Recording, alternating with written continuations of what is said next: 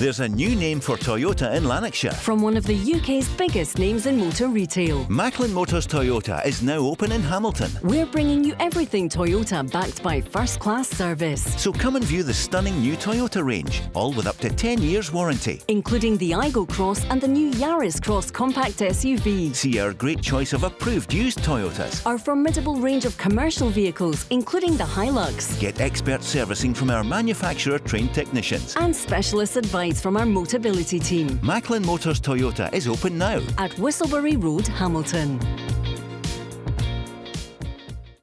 The Go Radio Football Show with MacklinMotors.com. Your local friendly experts for new and used cars. Let's go!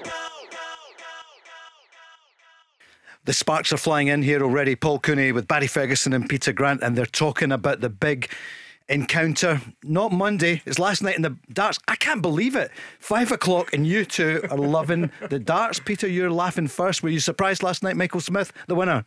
I wasn't surprised because he's played exceptionally well, and nerves of steel. Yeah. But one of the legs in it was unbelievable, the best I've ever seen, and I thoroughly enjoyed it. A fantastic evening. What was that thing that was most unusual, Barry? You said that happened. 2 9-darters, two players going for it, and as Granty just mentioned there, I've never seen it myself. It was just exciting. Listen, people will probably be listening and saying, "What, darts?" But no, I'm right into my darts now. I enjoy watching it. Matchroom, I've got it now. You just need to see the crowds and the kind of money that's involved in the darts. But last night was a phenomenal final. Did you think Van Gerwen would defend his title? I did.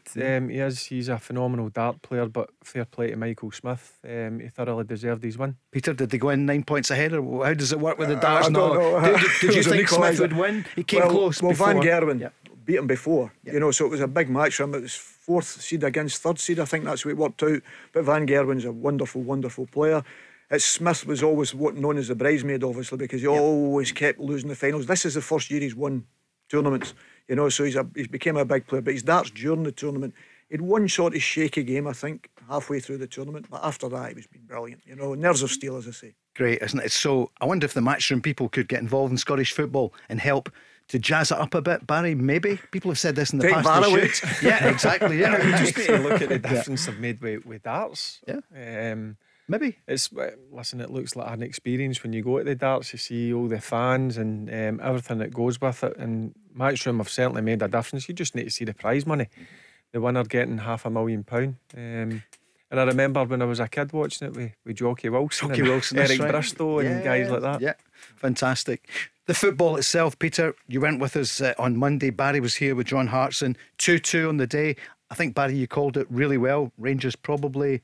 Well, I'm not going to put words in your mouth, but overall, did it feel like a defeat for Rangers because of the late goal? Yeah, it certainly did. I thought when Celtic scored the goal for 20 minutes or so after that, Celtic were really dominant, and I was worrying that it could go 2-3, but fair play to Rangers. They come back into the game in the last 15 minutes, and I thought the second half, that's the best that I've seen Rangers, certainly under Michael Beale in his short period of time he's been at Rangers. Now that's they've shown that's the standards they need to set if they're going to try and at least claw back some of the 9 points. They've still got a League Cup and a Scottish Cup to go as well. But looking back on previous Celtic and Rangers games, it was men against boys for me. But certainly Rangers showed a bit of grit and determination and a bit of quality as well. And they need to now carry that going forward, because certainly the second half is what Rangers fans want to see, Paul.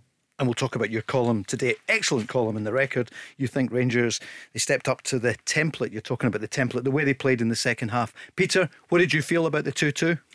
I think it was a point gain for Celtic. There's absolutely no doubt of that. I think they started the game well. I felt, as you say, after the probably first 5-10 minutes, I thought it started a bit shaky, after that, because to be fair, I didn't expect that team to play. I was looking at Abada, who's always gave Barisic a hard time, and that's no disrespect to James, who's a great experience, whatever, but he's always gave him a hard time. I always think he's a goal threat, and I just thought that was a strange one. Then I can see why the right back, left back situation, I thought Johnson done very well, but then when the substitution comes on, Greg Taylor had an effect, obviously, and Greg coming on, natural left sider, who's playing exceptionally well. Juranovic didn't do so well when he went on, but I was looking at it and weren't Bernabeu had never come on, and I'm thinking, why was that? And I could probably see, because Sakala is very quick, you know, and maybe the managers thought the pace of Sakala was going to cause him a problem, and maybe Bernabeu is not so good at that. But I thought he struggled, Juranovic, in the game, and as I say, it sometimes happens. We've all been there many times, and everybody's pointing at that as if, oh, he's through the sort of dummy out the pram, he's wanting to move. It's nothing like that. Sometimes you just have performances like that, but it was a constant performance, and Sakala gave him a hard time, to be fair, and Rangers will be really disappointed. It's definitely 2 points dropped for them, you know, at the end up. You know, they thought, you know, then you get that 2-1, you think they're not going to score. But yet again, I think the substitutions are effect, because I don't see Sakala as a number 9. No. You know, I don't think he's got to have space in behind. And I just thought that had taken a bit of strength away from Rangers when he moved more centrally. I know Scott Wright went on with a bit of pace there, but I just thought him moving up the middle didn't give them that, because I think he hardly touched the ball then when he went up the middle. I'm not sure in the game. He never had really the effect that he did when he was giving Juranovic a hard time. Yeah, he was a real thorn in the Celtic side. He's your man of the match. Yeah, I thought he was Rangers' best player. The only criticism you can hold against Sakala is when he gets into the final third or into the box, he's a bit rushed, but he's 100 mile an hour. He's all pace and whatever. But I thought he had an excellent game. Look, there's plenty of positives to take out of it for Rangers. Still some negatives. They still need to improve, no doubt about it. I thought the 2 goals they lost were poor. Certainly the first one, a blind pass from Morelos. I still believe Tavernier, he'll be disappointed himself. He can do better. Golston as well. And then you know what it's like, Grant. I'll say the same thing. You get into the final minutes of the game, you tend to drop a bit too deep, and that's what Rangers done. And listen, all good teams find a way to try and get back into the game, and that's what Celtic done, because they weren't at their best. I think that was down to Rangers, but yeah, certainly 2 points dropped for Rangers because it was there for them. Did you think, looking back on it, Michael Beale maybe should have put on Arfield rather than Sands and continue to try and hold it 2-1, maybe make it 3? Yeah, I've seen a few people say that. I know he get caught in the ball. Sands, he looked a bit off it. I was surprised that Arfield didn't come on, if I'm being honest with you, because when he's come off the bench for Rangers, he's certainly made an impact. So yeah, listen, that's the manager's decision. He went with Sands. I think he's brought Sands in to just tighten up that midfield, because he's a more a defensive type player. But listen, I think, as I said, overall Michael Beale can be pleased with the performance, but the result wasn't the one that Rangers wanted. But it's all right in hindsight, you know what I mean? I'm looking at it and I'm thinking, because as we look at the game differently now with our players and whatever, and we've been coaches or whatever, and you look at it, and I thought he was going to put Arfield on and leave Sakala wide right, but take Morelos off, put Arfield off, and just drop him off a little bit and leave the Celtic centre backs with the ball, because Celtic like to play between, obviously, and the full backs come inside. And I just think that they closed up, but it wouldn't have taken the goal threat away. And that's why I was pleased when he made the substitution that he did in the respect to that, putting Sakala up the middle, because I think when he's playing against people, when he's back to the game, he's not as strong. He needs that space that, as Barry says, about running in behind and using his pace. Okay, his finishing's not so great, but I was pleased when I never seen Arfield coming on, because he's got that intelligence. But I can see why he brought Sands in to say, well, you stay there, because I believe that if Lundstrom had still been on, because I thought he played well in the game, he'd have probably been in the space that Kyogo scores, because that's that area you always tell your midfield to get back in. Barry knows you've got to get in there, because if your back line go back, you've got to be in front of them. If any cutbacks or that, you've got to be there, and that's where Kyogo's standing himself. And I think Lundstrom would have been there. I think he'd have been there to clear that. And I know it's all off bits and maybes, but that's his role. It's a natural role to him. Young boy Sands has been playing everywhere, you know, so you've got to give him a wee bit as well. Peter, in November, middle of November, you said you thought, I don't want to put words in your mouth, but you said Celtic will win the league. Yep. Rangers won't catch them. Yep. Still the same. 100%. 9 points plus the goal difference. Barry, what do you feel? Is there any way it's back? Going to be tough. It's going to be tough, Paul. I says before the game and Monday, Rangers had to win it to have any chance of clawing back Celtic. Listen, you never know in football. I said that a couple of weeks ago. For me, Celtic need to hit a brick wall. But it looks to me that they're in a good place. Look, they never played well, but as I said, I think that was down to Rangers' performance, certainly in the second half. So yeah, it's still going to be tough for Rangers, but one thing they need to do is continue to fight and try their best to try and claw it back, but I think it's going to be hard. And also they've got 2 cups to go for as well. They've got the League Cup and the Scottish Cup coming up. So where do Rangers need to strengthen, and what does Celtic need to do? I'm going to ask the listeners as well. What do you think? 0808 17 17 700. You can speak with Barry Ferguson and Peter Grant. And Celtic, what do they need to do as well? And I'm wondering, Peter, what Ange Postecoglou really thought afterwards. Did he think, I got some of that wrong? I mean, people do make mistakes, you know, and the not playing Juranovic maybe in his natural position, throwing in Alistair Johnson, his first game, although he did well.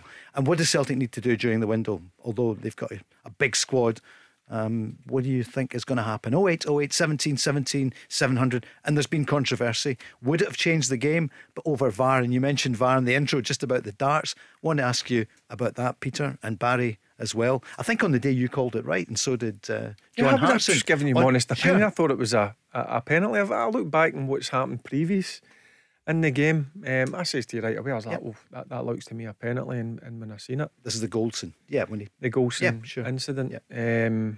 That was my honest opinion, and I might get a bit of flack for it, but I'm just giving you what I thought it was. But you and John also said with Sakala and Starfelt, you said penalty, and John said it immediately. Yeah, I don't think Starfelt needs to go to ground. I don't know what Grant thinks. That's the biggest thing, Baz, for me. When it goes to ground, I'm saying, why is he going to the ground in the box? It leaves you nowhere to go. But when you look at it back, he's not tearing him out. It's when the player puts his foot down, he puts it on top of him, and then he rides on that, and the boy gets nowhere else to go. So what should he have done? He's got to stand up. Stay on his feet. Yeah, stays on his feet and gives the referee. All of a sudden he's got to usher him out. He's got to make a decision, and you've got to make as good defenders make the forwards make a decision. You know, as soon as you go to ground, you're done, because if he checks back inside, you're left sliding out the park. And exactly what happened. But the interesting thing was, I thought at first he'd taken and wiped him out, and I went, oh, he's crazy there, crazy. And then all of a sudden you watch it back, he's actually not wiped him out, but it's when Sakala's foot came down on his leg. And it's a real difficult one. At the time, I thought it was a stonewaller.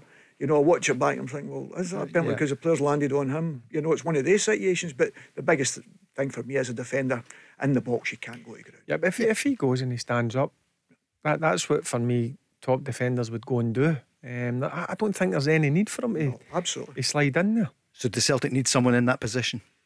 Well, it seemed like no, not necessarily against Carl. Don't get me wrong, I thought he played too many square balls again. I've spoken about it before, and I know it's difficult when you're a natural right footer, you know, playing on the left hand side, so it slows the game a little bit. I thought Greg didn't affect him going off as well, Greg Taylor, because they seem to have an understanding. He makes a better angles to get the ball, whereas you ended up with two right footers there.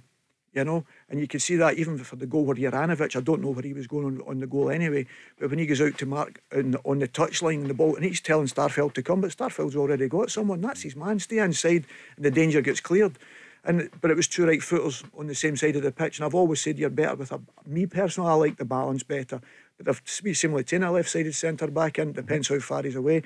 But I'd be being disrespectful to Starfelt, because there were things he'd done in the game in the middle of the box he'd done really well. There was a few crosses come in, dangerous crosses come in, he defended them really well, and I thought Carter's Vickers was excellent, you know, blocking and doing what the defenders are supposed to do. And Rangers look better with Ben Davies central again left. Just I've said it, Grant, you just mentioned it, he brings real balance to the centre of the defence, and I think two of them now are starting to strike up a decent relationship and a good partnership, and I thought he had a good game, Ben Davies, no doubt about it.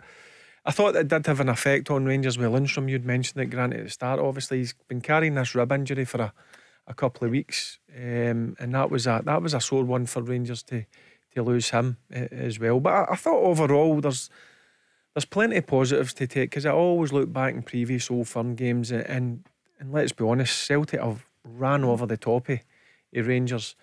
Apart from the first 20 or 25 minutes, that's the best I've seen Rangers for a while against Celtic. And Peter, what about that moment then with Connor Goldson, when the ball was played towards him, puts his hands up, touches the ball, but the referee... Well, we've spoke about it here many times, Paul.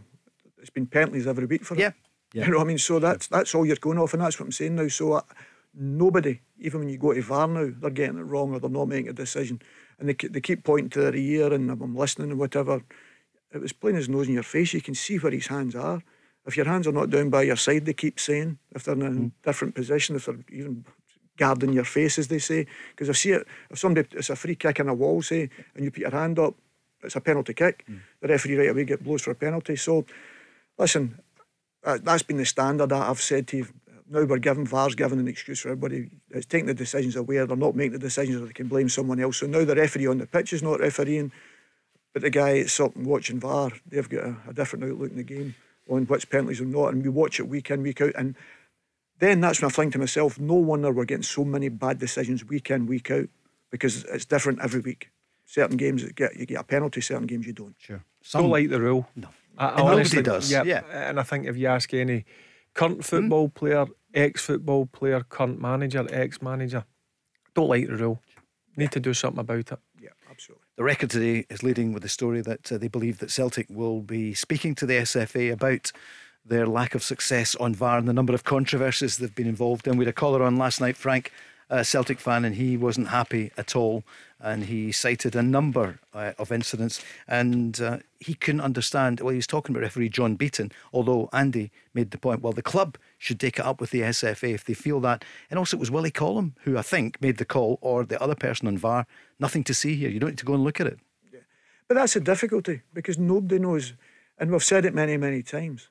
Let them come out after it. If the players or the managers, I like the managers coming out and saying, well, I think Paul got it wrong, or Barry got it wrong. This is what I felt. This is why I get booked because of this, or whatever incident. But now you're not allowed to say it. So the referee could come out and explain himself, or the report should be showing this is what the referee thought of them. They all go. There's 100 of them sitting in the stand watching the games, but you never ever seen. I bet you Barry, in the times he was managing, the times I was managing, I'd complain about things, and they'd never come back. They'd never send you back and say, well, I thought he was really poor. You know, I've watched some games and I'm thinking, hopeless how bad the decisions have been. I mean, it's impossible how bad the decisions have been. And I'm thinking to myself, people are losing jobs. Doesn't matter what level you're at now. They're losing their jobs through it. And I'm not blaming the referees and the respect to that, but there's no comeback. You know, if they get it wrong, they get it wrong. So if a player's suspended or a manager gets sent off, they should be out for the same length of time as them. I have a couple of... my goalkeeper gets sent off, and he never touched him. I got an apology, but that day I got relegated because it got a penalty kick, scored the penalty kick. They lost 2-1. Where was this? At Alloa. At Alloa. Against Wraith Rovers. And the keeper never touched him. And they could come back and say, yeah, he didn't touch him. But I got the goalkeeper sent off. They got the penalty kick. And we were 1-0 up at the time. And before I could get the outfield player on the pitch, obviously to change the system, because I needed to change a player, they scored again and it beat us 2-1. Who would be a referee? But that's right, exactly. Yeah, sure. But that's what I'm saying. So I'm looking at it now. So when I'm looking at it, I'm thinking, what did they watch and say, well, that's a penalty one week and not a penalty next week? That's what I can't understand. Do you think your old club Celtic should go to VAR, as the headline says today, go to war with the SFA? Have they got a case? But what's the case? What's it going to do, Paul? I mean, Barry will say Rangers have had that maybe against them. I've said Celtic have had it for years against them. We could all say that. My grandfathers used to say, you know what I mean? So we've always said the Marble that. fans were going crazy about a decision absolutely. the other day. So, and as you say, we only take it because it's Celtic and Rangers, of course. Yeah. But that's the way it's always been. But what are you going to get? You're going to get silence, or you're going to say, well, we didn't think it was that. Okay. But Paul, I've heard words that the game up here is corrupt or whatever. That's nonsense for me. The game up here ain't corrupt. That's what I heard last night. Yeah. Just lack of quality at times. Yep, that's what I think it is. I just think it's poor refereeing, and we need to have the standard of refereeing much better. How do we do that? Who knows? But we need to sort the refereeing decisions out. Don't get me wrong, Paul. I'm a moaner at referees as well. Yeah. You know, but I'll be fair. To be fair, I do moan at them, and sometimes I can go over the top. And I watched Arsenal last night as well. And Michael Arteta at the not side. happy. Yeah. And I can see Eddie Howe at the side of the pitch. And Eddie just said to him, Michael, calm. You know, just have a bit of calmness. He's out the box. He's squealing at the fourth division all the time. The ball's running the touchline. He's nearly on the side of the pitch as the ball's still in play. So we've got to understand that as well. It's hard for the referee as well in that respect.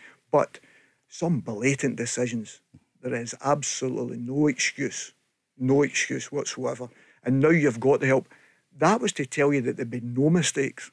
I think it's worse. I told you that, but at the time I was down in England, I've seen it so often. You know, I just thought it'd be catastrophic up here, and so far so good. How do we make it better? I completely agree with you, Barry. There's no that was the wrong word that was used, but we need to make it better. Yeah, we need to, and I totally get it. I mean, I've watched some of the decisions. I mean, the one that sprang to mind for me is Matt O'Reilly. Remember the one where I think the players flicked it up against them? We've spoken about it. Grant have actually spoke about this a number of times. Players are actually going into the box just to flick it up. So it strikes a player's hand, and then it's a penalty. Some of the decisions have been really, really poor, and we need to sort it out quickly. And Burnaby as well. Remember the ball? It was behind him, wasn't it? And it struck off him. The Celtic fans, a lot of them are not happy about it. I think most of them do say that Rangers were the better team on the day. So, whether or not it would have changed the outcome, but we just need better refereeing. I wonder if ex-pros can get involved. We've said this many times. People have actually played the game. Have got the common sense. Well, one that done the World Cup was an ex-pro in Poland, wasn't he? The refereed the cup final, the World Cup final. Yeah. But the difficulty is, and I go back to it, does anybody want to take the abuse that the referees take? And that's where I feel for them. I'm part of that. Yeah. I give them abuse and that, whatever. So I'm part of that. So I'm not saying any different on that. And it's wrong. It's 100% wrong. But I can honestly say, youth football or anything like that I was involved in, and never ever get involved with the younger ones or whatever, because I knew how important that was for them to learn their careers. But there is no excuse of that. And people will say, but they're part-time. But that's the job they've decided to get in. Barry was part-time at Kelty and Alloa. I was part-time with Alloa. So... But we still take it professionally. Yeah. And I know these guys probably do. Well, I know they do. But the thing is, it's so difficult for them, because they don't go back on a Saturday night and think, well, we've won, because they can't win in the respect of that. So it's difficult for them. But the standard is so poor in the respect to that, the decision making. I don't know what they're doing. That's the point I'm trying to make, is because one guy is given the decision. And I think that's why the frustration is. If the Conor Golson instance we're talking about, because, for instance, if that happens on Saturday and it's a penalty kick, all hell breaks loose again. Because they say, well, why was Golson's last week? And that's what you're getting. This will go on and on. But that's what I'm saying. You're getting that week in, week out, and that's what we didn't want. Yeah. And I told you that's what would happen up here. The communication needs to be better. The SFA, they should sort it out. You mentioned a game. I watched it as well. The highlights. Livingston Motherwell. Yeah. You see, I think it was Ricky Lamie. It was. Yeah. His arms actually, I think it's at the side. Yeah. And it's given as a penalty. So there's so much inconsistency in terms of the decisions, and that's what's frustrating a lot of people. It's the inconsistency, the decisions that are getting made. It's the Go Radio Football Show. Barry Ferguson, Peter Grant, don't miss it. The Go Radio Football Show with MacklinMotors.com, your local friendly experts for new and used cars. Let's go! Radio Football Show. Barry Ferguson smiling, Peter Grant also smiling as well. I was just looking at Chris when he was doing it. I was like, there's something different. He's trimmed his beard right down. The beard. That's good Right to down. see. Yeah. Santa's over. That's right. Yeah. Happy New Year to Derek, a Rangers fan who calls at times. Derek, Happy New Year. How are you? Happy New Year, Paul, Barry and Peter. Happy New Year, Derek. Same to you, Derek. Do you think, Barry, it's time for Rangers to sell Morelos and Kent in this window? I think maybe Morelos, if I'm being honest. I think Ryan Kent will sign a new contract, Derek. I don't know if you agree with me. I think his performances since Michael Beale's come in have certainly improved. I thought he had another real good game at the weekend against Celtic. In terms of Morelos, I think his time's coming to an end at Rangers. I really do. What do you feel, Derek? Ryan Kent's improved since Michael Beale's come in, but his goal ratio, Barry, over the full season and last season has been dreadful. Yeah, I've always said that, Derek. Derek, I've said that on a number of occasions. Listen, I'm a big fan of Ryan Kent. I think he's got all the attributes you want for a wide player. The only thing that he doesn't bring is his assists are pretty decent. If you look at his assists over the last season or two, his goals. And that's what Ryan Kent can do, what he done on Monday against Celtic.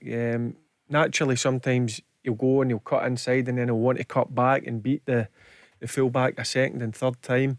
That's what I want to see for Ryan Kent.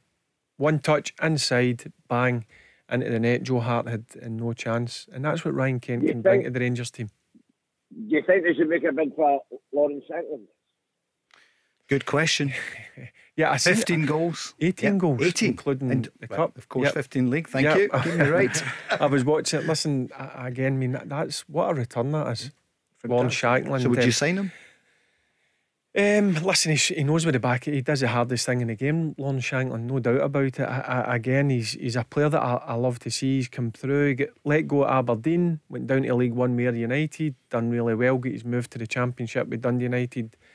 I wouldn't say it was only him that got them promoted, but certainly his goals helped. And obviously he went to Belgium, had an unsuccessful season there, and he's come back to Hearts, and I think he's been a brilliant signing for Hearts. And listen, he's one that I'm sure Rangers will be keeping a close eye on, because listen, goal scorers are hard to find.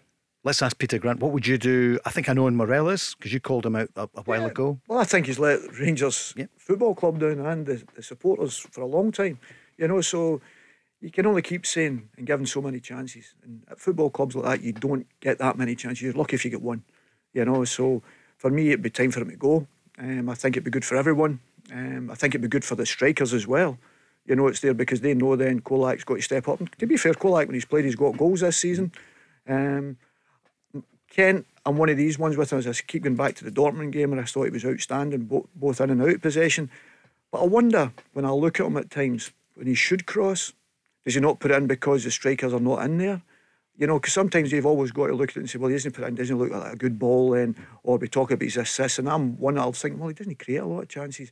And maybe I'm being a bit, well, there's nobody in there, and he's thinking, where in our day, when I played, if the winger got there, put it in, and see if the striker's not there, he'll not be playing next week. That was what the managers used to say. That's their job, to get in there and find it. So our wingers would go by them. I know it's slightly different now, you've got a right footer playing the left hand side, whatever, but putting any dangerous balls in the box, and I don't see him doing enough of that. His goal the other day was excellent, and that shows you what he's capable of. But you're not going to get the money. Rangers are not going to get the money they were expecting for probably both of them. I think they missed that boat, there is no doubt of that. And I don't know if he's done enough that one of the clubs that, well, I've said to you many times, I don't know if the clubs are bigger than Rangers down south that would come and get him. I'm not so sure of that. I don't know what Derek and that would think. I don't know if they could afford him. Barry and that will say that as well. The way I look at it, if you get Ryan Kent in a new contract, maybe Michael Beale's the man to get him back to what he was like a couple of years ago, and then maybe you can get the money back that you paid. I think it was something like £7 million. But I do believe that Ryan Kent will stay. I think he will sign a new contract, and it might be the case that you sign a contract, you go and do the business on the pitch for us, and then you can get your big move, and then everybody's happy. Ryan Kent happy, he wants to get back down to the Premier League. Rangers are happy that they're going to get a substantial fee in for him. Well, if you had a choice, Baz, out of the two of them, Ryan Kent. Absolutely. Ryan Kent. And I think most supporters be that. Am I right, Derek? They say the same thing if it was between the two. It's a good shout for Derek, what he just says, and you've just mentioned that Morelos does go. You've got Sholak, you've got Kemar Roof. There's a question. Kemar Roof for me is a really good player, but injury concerns with him, and they do need another striker. And one thing that Lon Shanklin can do in the Scottish League is put the ball in the back of the net, and that's been proven with his goals this season, 18 goals. It's a brilliant return. I'm going back to Derek, but Peter, would you sign Shanklin just now? Lawrence Shanklin from Hearts? I've always said Shanklin's one of these guys, if you put the ball in the box, he's a finisher. So you sign him? Oh, a finisher, if you want a finisher. And the most difficult job in the world is to put the ball in the back of the net. But if you keep getting chances and opportunities, and you would think at most clubs you're going to get more chances playing for Rangers or Celtic, you're going to get these chances. The way Hearts play suits them, because they've been playing with the wing backs, getting early crosses in, and Lawrence plays in the middle of the goal and he finishes them, and he's playing really, really confidently. He's a proper penalty box striker, Yeah. Lawrence Shanklin. That's one thing about him. If you watch it, listen, he can get involved in the build-up play, but normally he'll get it, lay it off, and his first thought is, I want inside that box. He wants to score. Derek, what are your hopes? What are your thoughts for this new year then for Rangers? They'll need to win both the cups, I think. I did say after the first Old Firm game, Paul, the league was finished. I said at the time, Celtic wouldn't drop. Even if they'd won on Saturday, Celtic weren't going to lose 2 and draw 1, and Rangers to win every game. So the two cups are very important, especially this one coming up against Aberdeen in the cup semi-final in 2 weeks. I think they'll need to win one of the cups. But the whole midfield, Barry, I think needs a whole overhaul. That's 2 holding midfielders, maybe against Celtic. Against no other team in that league should Rangers be playing 2 holding midfielders. I do agree with you. Be a tight castle. I mean, you were asking at the start of the show, what do you think an area? I do think Rangers do need to sign a real dominant central midfielder. I do. I like Lundstrom. I think Lundstrom's great when you let him get in people's faces. He's a great box-to-box striker. He's not a playmaker, Lundstrom. And that is an area I think Michael Beale will look to strengthen. Somebody to replace like Steve Davis, a younger version who can go and control the game and dominate a game of football. So So I think that's an area that Rangers will look to try and strengthen. Peter says, yep, Derek. But you keep Tillsman and Sands, or would you just send both of them back at the end of the season? I think Sands is going to be too expensive, Derek, to keep as a squad player. I think it's £4 million. His deal is, if you want to sign him in a permanent deal, I think that's far too much for a guy who's not going to play in your starting 11. In terms of Tillman, I see signs of an unbelievable football player. I thought he was good in the second half. The game kind of passed him by in the first half, Derek, against Celtic. But you've seen with some of the goals he scored, he's certainly got all the ability in the world. The only thing that I kind of labelled against him was he didn't do the dirty side of the game. But I seen a different side to him on Monday. I thought he'd done that side of the game brilliantly. And he's 20, as you well know. Listen, he's got phenomenal feet. He's one of the guys in the final third. He can pull off a bit of magic and score that goal. Albeit, I think he should have scored that one that Ryan Kent put him through. But the thing is, Baz, with them as well, tackle. is who you're going to get. You're either going to get a 20-year-old, because that's the ones Michael knows, all the youths and the coaching staff he's got there, done a lot of work with youth players and whatever. The other boys are too expensive, or the other boys are too old. You know, that's where you get to, you know, and that's the sort of, for Celtic and Rangers at times. Celtic have done completely different because they've went to Asia and whatever to get most of their players. But it's very, very difficult to get, you know, financially, you know, unless you're making big money, big money in. I think Tillman's, and he's got, is it €5 million, which is what roughly about £4 million? Yeah, 4.5 million. Look, I mean, you've mentioned there, Paul, 20 years of age. I still think there's a lot of improvement to come. I think he would be worth it. I really do. Derek, good call. Thanks very much for calling the Go Radio Football Show with Macklin Motors, Barry Ferguson, Peter Grant, Paul Cooney. Next up, we're going to Reagan is on the line, a Celtic and Scotland fan. Not that Derek isn't. He's a Rangers fan. Maybe well, but no, Derek's England, isn't he? Aye.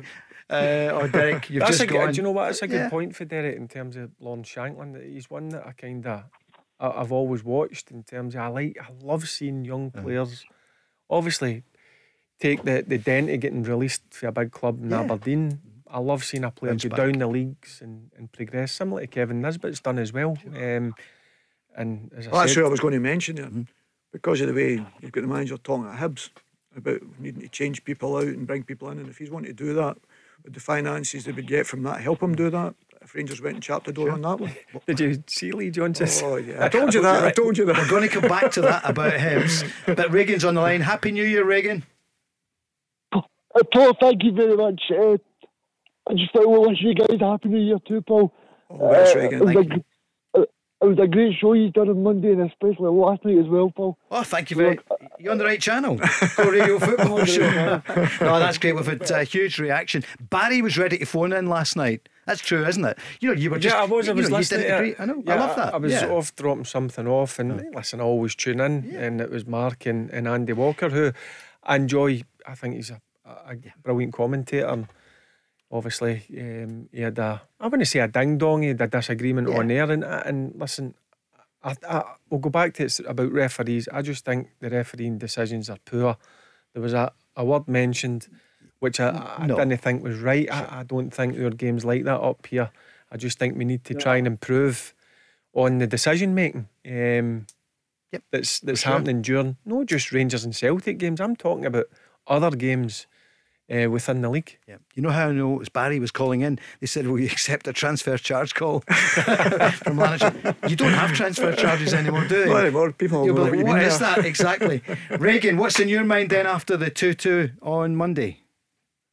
Paul, I thought it was a great game. I thought Rangers played well, like you spoke about earlier, but I thought it was great for Celtic to get that draw, because I think especially on those occasions where you play bad, it's important that you take something from the game, Paul. No, I agree with Reagan. I thought that as well. That's exactly what I said. I thought Celtic won a point. I think Rangers dropped, they're two when they were in front. That's the way I looked at it, because we've played a lot better in other games. As I say, after the first 10-15 minutes, I thought we played well for 20-25 minutes. Then it was sort of equal the first half, and I thought Rangers were the better the second half. I mean, obviously Joe, when he has that wee sort of slight error, taking a little bit of time, gave a wee bit, sort of galvanised Rangers and got their supporters up a little bit. But then he has a fantastic save, which people tend to forget as well. He had a fantastic save also just after that, and that's probably typical Joe. He has these moments in a game. But as I say, I thought Celtic done fantastically well. And to be fair, the last time I seen Celtic doing the team with the two strikers up was it Leipzig? Was it Leipzig when he put the two strikers on? He started the two strikers, Giakoumakis and Kyogo, and I didn't think it worked. And then all of a sudden Kyogo comes in that little bit behind. Giakoumakis has run the defence in. As we say, the big guy likes to score, and he created that space. So I think definitely Celtic got out of jail on that one, on the performance. I'm sure the manager would have been delighted to pick up the point the way the second half went. Regan, do you want to see any more business for January? I want to see Celtic bring another striker in, Paul. Yeah. I seen Giakoumakis get linked with a move away today, so I think Celtic will be looking to strengthen their Paul. Well, Midtjylland, isn't it? Midtjylland, sorry, the Danish club are in for him. So I was going to mention that. We're just trying to check out to see if it'll happen. But he could be off to Denmark. I mean, it does look as though he is going to go somewhere. He doesn't look too happy, does he? And the manager doesn't throw him on that early, Peter? No, he's not been throwing him on as early the last few weeks. He's always put him on at about 60, 62 minutes, I've noticed, and that's changed. Or he's either started the next game if Kyogo's worked really hard in the 2 games previous, as he always does. And there's just something not been there, with him. And I really like him. As I said to you before, I think it's a difficult one to replace. I think if Rangers had him, they'd be holding on to him. They'd be looking for somebody like Giakoumakis, you know what I mean, sort of thing. And I think that's what I always look at. What can we afford? What sort of striker can we afford? Unless Celtic surprises, maybe Ange's got another one he looks at and he thinks to himself, he's equally as good, or the type of striker we're looking at. But for me, Giakoumakis has scored goals and he's never let Celtic down. The last few weeks, his body language has not been the same since they come back for the World Cup, obviously. Whether that's just down to the way things have worked out and everybody looks at it because he was getting mentioned, getting moved away. But I would definitely, Giakoumakis being the player he was prior to the World Cup, I would definitely keep him at the club. And Barry, I know you rate him highly. Yeah, but I mean, I've said this countless times. I'll be honest, I wasn't too sure about him when Celtic signed him, but that was down to a lack of no pre-season. He was well behind his teammates in terms of fitness, but I think he's a different type of striker. He's a physical presence. He works his backside off, and again, he scores all sorts of goals, and he does the hardest thing in the game, Paul, and that's put the ball in the back of the net. And listen, I would love to see Celtic. I don't think he got the credit, but see the run he made. See for the goal on Monday. Because he's run, and the two defenders have to go with him. Golston and Davis have to go with him. He occupies the centre backs all the time, and that's what he done, because he got between the sticks they run in, so they've had to drive back, and all of a sudden it leaves that little space round about the penalty spot where Kyogo scored from. So he still had an effect on the game the other day there, and I think he'd done that. As I say, prior there's something not 100% right. You can sense that with the manager. But I hope he does stay and we get him firing. He's still got another couple of years left in his contract, so I think if Celtic are going to do business, they're going to get decent money for him. So listen, he's turned out to be a real good player for Celtic. He's a real handful. As I said, he occupies the centre backs, he's physical, and he scores goals. Well, the Danish side, Midtjylland, have contacted Celtic. We understand it's in all the websites that they are in touch. Regan, what were you going to say? What do you want to see happen then? Have you got an idea who the striker would be? No, I just think he'll probably go into the Japanese market again, Paul. What I was going to ask Peter was, there's been a lot of criticism about Matt O'Reilly over the past couple of weeks that he's not scored many goals, and I've seen Ian Crocker said that Matt O'Reilly he's had the most shots of any player in Scotland, but he's not scored a goal yet. Just going to ask Peter, does he think that he'll eventually get that goal? Right, Peter, can I ask you to hold on that? Regan, thanks for the call. We'll speak to you soon. We need a break, but then Peter will answer the question about Matt O'Reilly. The Go Radio Football Show with MacklinMotors.com. Your local friendly experts for new and used cars. Let's go! Thanks, Chris. Go Radio Football Show with Macklin Motors, Barry Ferguson, Peter Grant, Paul Cooney. And just before the break, Regan was asking you, first of all, Peter, what you would do with Matt O'Reilly. He's been brilliant for Celtic, but what would you do at the moment? He's maybe not at his best. I wouldn't say he's not at his best in the respect to that. Obviously, the standard he set since he's come up has been phenomenal. And then he was asked to take over probably the most difficult role, was filling in for Callum. and he done that tremendously well as well. People have got to remember he came from MK Dons, and as I said to you, Matt always had a problem with playing a lot of games on the run, and he's done that phenomenally well. And when he's done exceptionally well here, he's usually played about 60 minutes if he started, and then there's been a substitution. He's not been allowed that because of injury to Callum and the role he was playing differently. Moy probably wasn't up to speed prior to that, you know. Rogic is gone. Is gone, and it's slightly different, you know. So he played a lot of minutes, and wearing that shirt at times, you know, it's heavy because of the respect to your week in, week out. You could be every second or third day you're playing another match. Expectation can't drop below, and especially the standards he's set. He's a top quality young player, and he's got all. He maybe need to come out and get a rest, but sometimes people like playing through it. You know, I mean, Callum McGregor plays 60 odd games, whatever it is. You know, and it becomes perpetual, where people probably say they never done that when he was younger. That's right. Matt was slightly like that as well, as I say, never done enough games in his legs, and that was my concern before he came. You know, then all of a sudden he's done a phenomenal job, and he's a top quality player. Listen, he's got the class to play for Celtic, and there's no doubt he'll come back and he'll be a top quality player, and the fans will see the best of Matt. Barry, what would you do with him at the moment?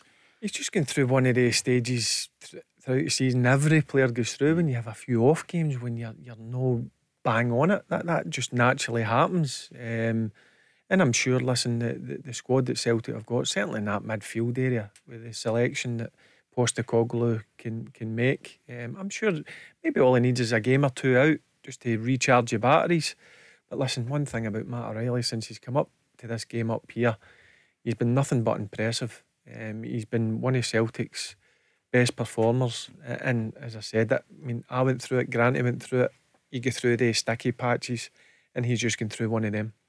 Darren's been on, a Celtic fan, on the socials at Go Football Show, and he is asking about Moritz Jens. He's kind of disappeared. There's a lot of chat about Carl Starfelt. What do you feel about Moritz Jens? Do you know him well, Peter? Yeah, well, certain things I've seen in Mo's game, as I say, not been aggressive enough at certain times. I still see the wee chinks, you know, and I can see the manager unhappy. And there have been other signs that I've seen he was really impressive, because he wasn't scared to use his left foot, you know, and pass the ball into the middle of the field. And I thought that he would really improved on that, and him and Greg Taylor really worked well together. Carl Starfelt come in back, and Mo was still holding him out. Carl was kept playing, and Mo's been out, and then I noticed he wasn't on the bench at the weekend. There could be different reasons for that. One, Celtic willing to pay the amount of money that these clubs looking for, you know, financially, can they do a deal? My concern is they've brought in a left-sided centre-back, and that's my concern now. You know, if Carroll's going to stay, and then you have a left-sided centre-back as well, which we always talked about the balance, does that mean you've got maybe another one too much and it's easy to send Mo back? But I don't think he's let himself down. There's certain things in certain games he has at times, but all in all, it'll definitely be get pass marks again for me, 100%. Did you enjoy the game, Peter, on Monday, would you say, overall? No, because too tense for you. Too tense. When you're 2-1 down and not playing particularly well, you know, you're fearing that Rangers are going to win the game, you know. So it was relief more with the equaliser more than anything else, you know. So, and then I sat down with a cold cup of tea. Do you watch the game again? I like watching the games because, as I say, I think you look at the game differently because you've been involved in it. You know, it's nice to sometimes watch it as a supporter. Then you watch it from a tactical point of view. What would you do? And you try and work what the manager's going to do. And I think Barry will be the same when you all play these games. We're all the best managers in the world sitting in the stand. You know, they see everything. It's easy. It's easy, of course it is, and that's why I'm saying. But it's me talking earlier on about moving Sakala up the middle. I was happy at that because, as I say, I think he's not good with his back to the goal that way. He likes the space to run it, and I thought Vickers used his body really well against him when he went in there, and I was quite happy at that. So there's wee things you think, but that's something would you change that if you do that again, you know? And that's what you do. Let's hear a wee bit more from the managers. Michael Beale. The two goals for us are goals. They're poor goals to give away. Certainly the one early in the game. We actually started the game quite well and then gave away a goal, and it took us 10 or 15 minutes to find ourselves again. I thought we did. I didn't really want the half-time whistle. We had two big chances with Alfredo with headers. Ryan Kent hits the post, and you're thinking at half-time we need to show a little bit more belief because I didn't think there was much in the game other than that. And the start of the second half, we showed that. We get ourselves 2-1 up in front, and we're in control of the game. They've not been near Allen. We have a big chance maybe to go 3-1 with Malik, and we don't take it.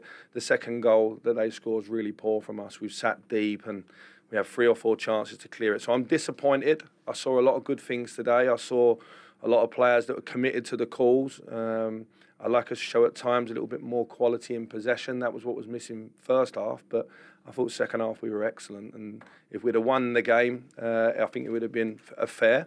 And so, yeah, we're a little bit disappointed. Barry, you agree with the manager's assessment? Yeah, but totally 100% agree with that. I thought the first couple of minutes they were on the front foot. They took the game to Celtic, and obviously the mistake after 4 minutes, and then they looked nervy after that. It certainly affected a number of the players. But then obviously with Ryan Kent's effort on goal with the Joe Hart mistake, Joe Hart makes a brilliant save, to be fair, onto the post.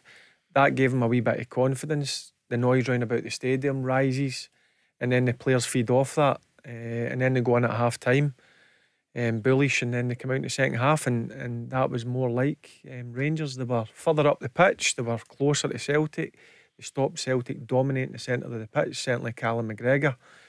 And yep, I enjoyed it right up until 88 minutes when Kyogo scored. But I did say, getting into 80 minutes, I just felt Rangers were dropping a bit too deep, but that naturally happens anyway.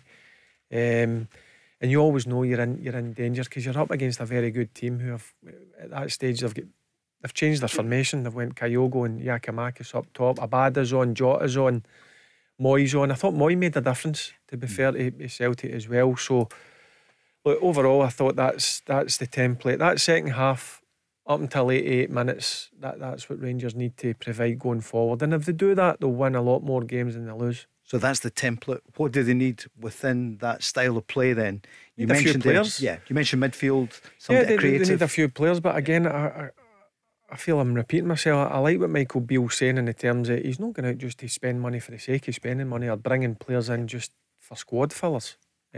He wants to bring in players who are going to get straight into that starting 11, and that's the way it should be. It's not easy. We keep saying it, Paul. People up here, and we've got to give the managers credit in the respect to that. They know what they would need. Are they affordable? That is the difficulty you have. And as I say to you, you've probably got that old stager, what they said about Aaron Ramsey didn't work. Well, okay, but he was a quality player, but obviously hadn't played a lot of games. You go for the young one, like a Tillman at that age, and people say, well, I've never heard of him, But then if it's a young one that comes in, has he played in front of Rangers supporters before with that expectation? You've got to take all that into consideration. Look at Diallo last season. Yeah, he's doing so well now at Sunderland. But he's doing well at Sunderland because he probably went through at Ibrox. Yeah, do you reckon? Yeah, absolutely. Sure. Listen, he's the main man down there. But that's it's easy to play at Sunderland as at Ibrox. Sure. You know what I mean? And they've got a fantastic vociferous support who let you know if you're not doing particularly well. But he's experienced that at Rangers, whether it's been criticism or his performance. So he's experienced that. That's what I'm talking about. Some of the guys that you're trying to bring in have not experienced that. And that's why it's a different type of animal that you've got to bring in. It's all right saying, oh, he's a good player, but he's a good player for Rangers or he's a good player for Celtic, because that is completely different. You don't get that in the Man United Academy or the Bayern Munich. Don't be surprised if no players come in, because I don't think Michael Beale will sign MD just for the sake of it, as I said. I hear you. I thought it would be great to get one or two in, but I think summer, that's where the rebuild really starts. But it would be good to get fresh faces in, quality to help the group it's there. Or his guys fit, Baz. His guys fits it's out. Because all of a sudden the Froof and that and Lawrence and all that start coming back, then you've got a different squad.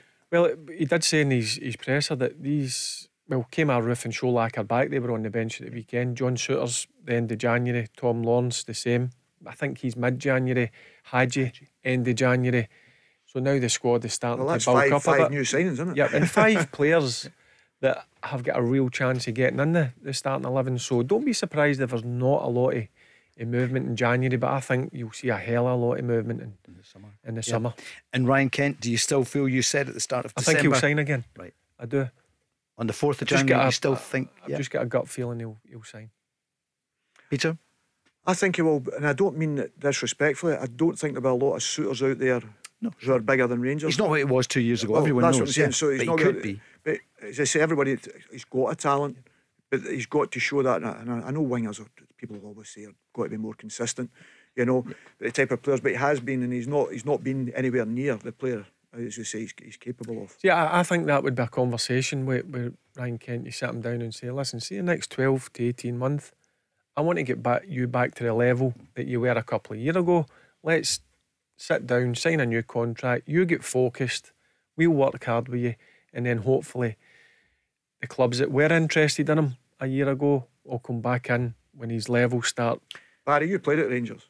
Mhm. You say to yourself, would you go to anywhere else if it wasn't one of the middle, say, Premier League teams?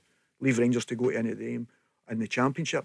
For me, no. And you had the chance. You could have gone to Man United. You didn't. We're going to take the news now. We're going to come straight back after the news at 6. The Go Radio Football Show with MacklinMotors.com. Your local friendly experts for new and used cars. Let's go! Cracking game of football, mate. Let's before we get into the analysis. I thought it was a cracking game for everyone. I know, all eyes are on this game, not just in Scotland but everywhere around the world. And I thought both teams were at it today, and really a real proper derby. And it was a cracking game. Look, we started the game really well, and then we just lost control of it because mainly self-inflicted because of our passing. We're making sort of mistakes, errors in our passing that we don't usually do, and allowed them to get back into it. And they got a bit of momentum, particularly with the crowd behind them. And at this beginning of the second half, they kind of took a foothold for 15-20 minutes, and then again great spirit and resilience shown by the lads. Very easy on a day like this to sort of resign yourself to a fate, but we haven't done that all year or last year, and we found a way. Ange Postecoglou speaking after the game to Sky on Monday. 2-2 at the end. Kyogo getting his first goal in an Old Firm game. That'll do a lot for him, won't it? I mean, it hasn't harmed him. 15 league goals already, joint top scorer in the league, but to score in an Old Firm game. Yes, it's massive for him. We kept talking about Morelos maybe only outscoring 2, isn't it? And people keep flinging that back to you, and the amount of chances a wee fella gets and he's been missing. But I've kept saying he keeps getting in there, he keeps getting in that box. And I know we spoke about it last week with Barry, and we said the thing we like about him is that he keeps getting in there. Even though he's missed the chances, it's not stopped him. He goes and closes down, he does a lot of work off the ball. It'd be good as a midfield player. We'd like him to play, because every time you look up, he's willing to make a run, nobody on. But he's not one of these strikers that like to come to feet and join in. So great credit to him when he got the goal, and that'll give him a huge lift. He was really ineffective in the game. You never really see him, but that's what good players do when they have quiet games. They pop up in big moments, and that's what he done with the equaliser. But he's again, I don't think he's had a brilliant season. But you just mentioned there's 15 goals. It's still it's still a brilliant return. Here's Michael Beale after the 2-2. Certainly more answers, and I've just given them a few things in there that we need to do moving forward. We've certainly got more players in our squad that will come back and help the starting team. We'll get fitter and stronger as we go. I think the big thing for us is we've only been back together for a few weeks, and we're already at a level where we can compete even with the team that we need to compete with. Now we need to show consistency in all the other games. We're no further away than what we were 4 or 5 weeks ago. We'd like to be 2 points closer, but there's 18 games to go, and we just need to keep improving here. You saw improvement as well, Barry, and you reckon, though, which we said just before the news, don't be surprised if Rangers don't make signings during January, apart from maybe Ryan Kent, a re-sign. Yeah, because I don't think he's going to waste any money. I mean, we don't know how much is there in the coffers to go and spend, but reading between the lines and watching him in his press conferences, it's clear that he's not going to bring in players just to say we've signed a player here at Rangers. Whether Celtic are doing business or anybody else, it's only going to be players that are going to come in and make Rangers starting 11 even stronger. And as I just mentioned there, you've got Lawrence, Suter and Hadji are going to be back in the next month. Roof and Cholak come back into the 18 on Monday. The only long-term absentee is Devo, who's going to be out until the start of next season. That's whether he signs a new contract. So there's 5 players that I've just mentioned at the start there who are certainly going to make the Rangers squad more competitive. So we'll just need to wait and see over the next 25, 26 days whether Rangers do make any signings. But he knows he does need to strengthen the team. Peter, you were asking Barry just before the news, why would Ryan Kent go anywhere else at the moment? Yeah, I think, as I say, who would be interested in him? That's the thing for me, who would be interested in him? He's not ripped up trees this year, and I think that's important. So the people that's going to be interested, you can afford you to take you away in this window also, can they afford your wages? And name me a bigger club than Rangers, that he could go to, and I don't think there would be one interested in him that's bigger than Rangers.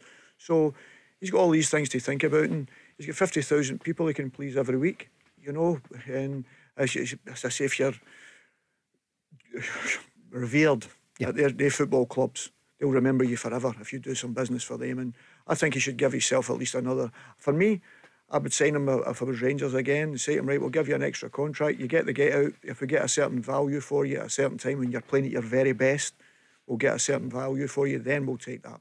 You know, and we'll allow you to go back to England if that finance comes in. That's exactly what I think will happen. Yep, it's one of the ones. Listen, let us get you back to your best.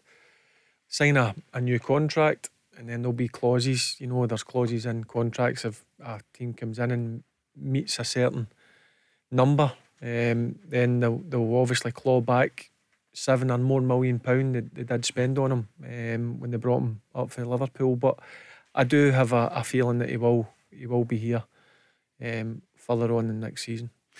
This day in 2007, I wasn't going to mention it, but we're talking about could you have played in England, and of course you did then, Barry. You went down south, but Paul Le Guen left Rangers this day, so that's 16 years ago. Hard to believe, Barry, isn't it? It's a long time ago, and at that point you must have thought maybe I'm going to go to England at that point, but it didn't. Walter Smith came back in as manager and you had a purple patch.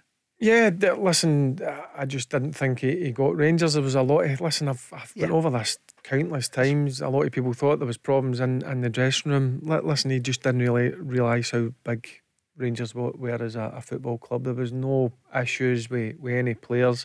The players that he brought in just weren't good enough. They couldn't cope with the standards and the expectations at Rangers. And he left in January, and Walter Smith came in and kicked us on again. Did you have a big long chat with Walter? No. What happened? No, just tell us that little bit then. What happened? He just then? took me into the office and says, just get in. Did you say sit down? No, just put that armband, just go in, get changed, get that armband back on and get out there and make sure we get 3 points. Just plain and simple. 5 seconds. That was it. So you see coaches with all these big tactic team talks and tactics and iPads. Lorries driving in with pitches on the side. That's it. Just a very plain and simple instruction. And that's the way that players like it.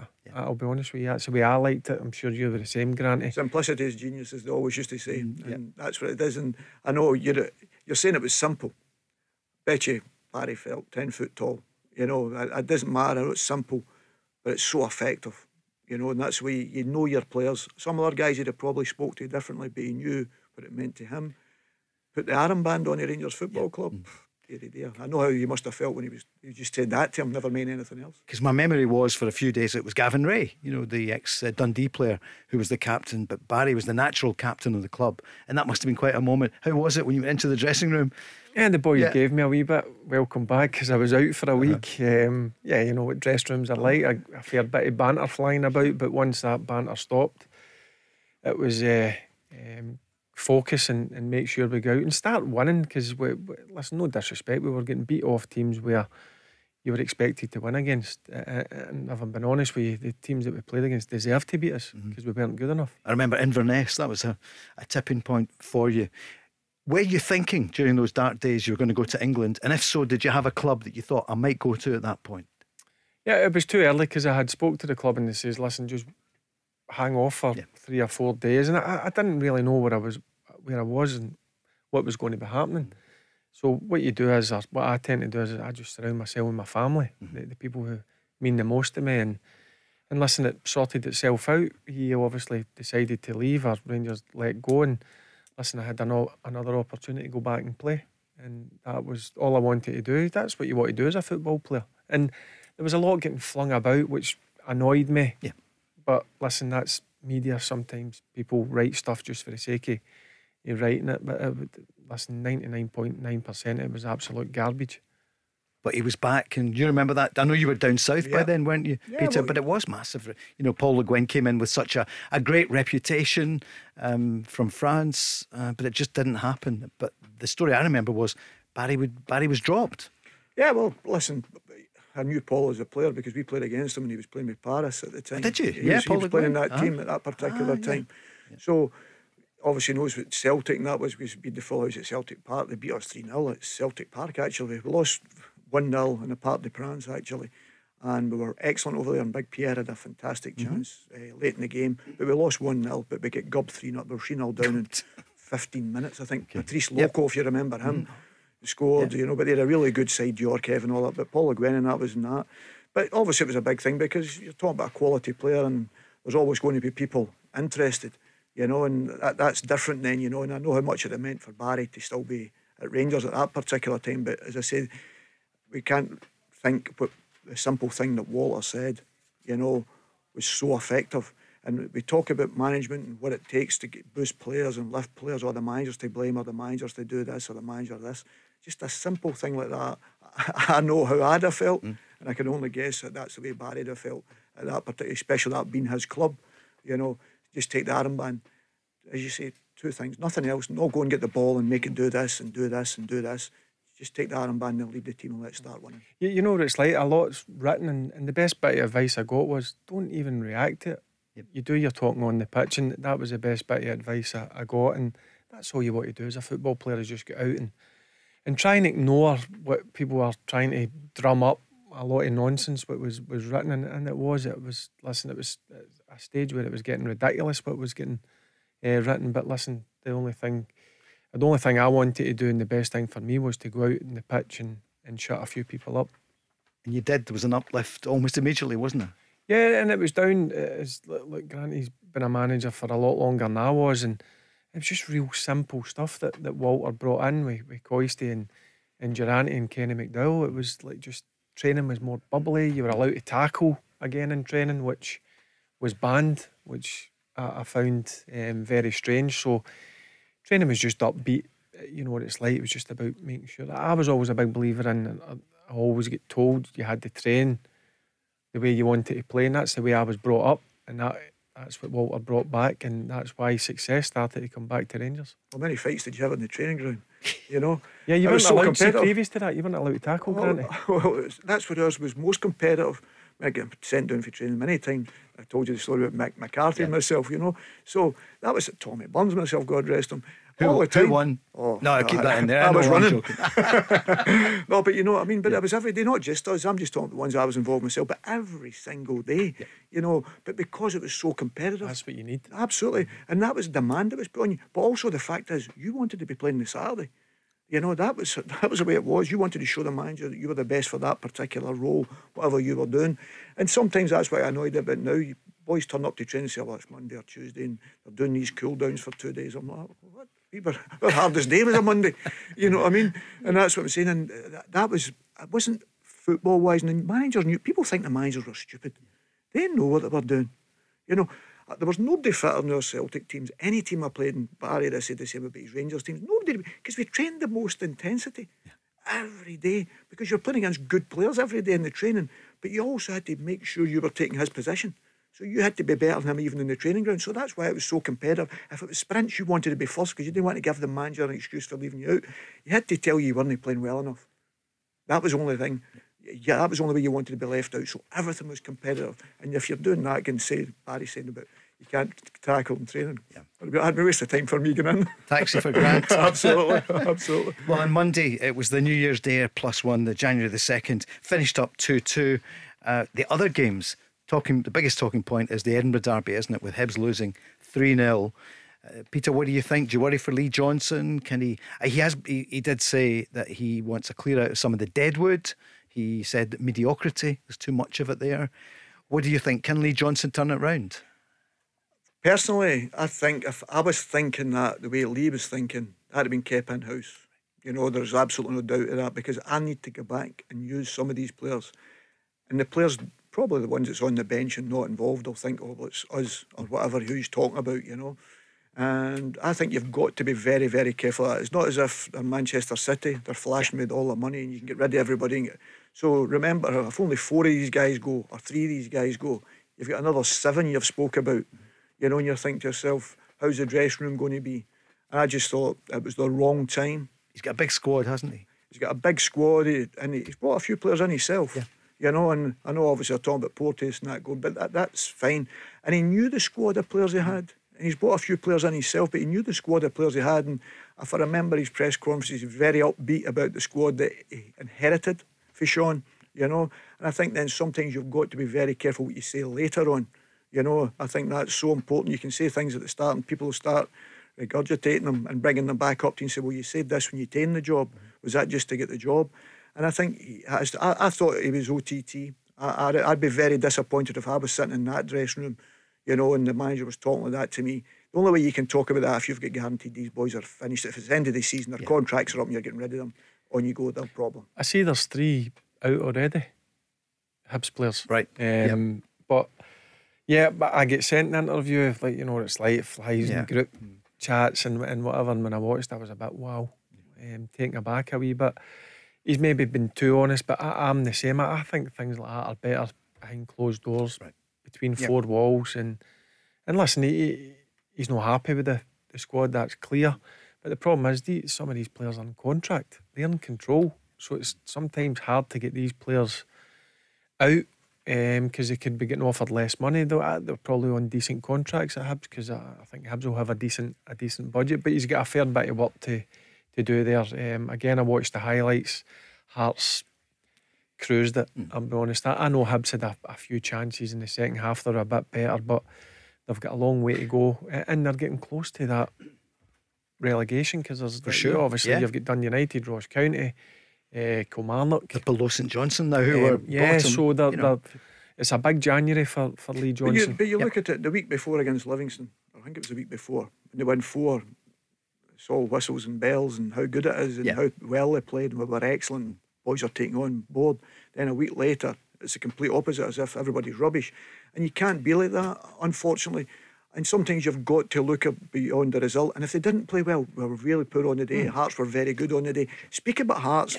See what you've got to say to your boys. Make sure you say it, but you can say it within the dress. And anything you're talking about players, you can go to the board and say, listen, these guys are not going to be part of my plans, obviously.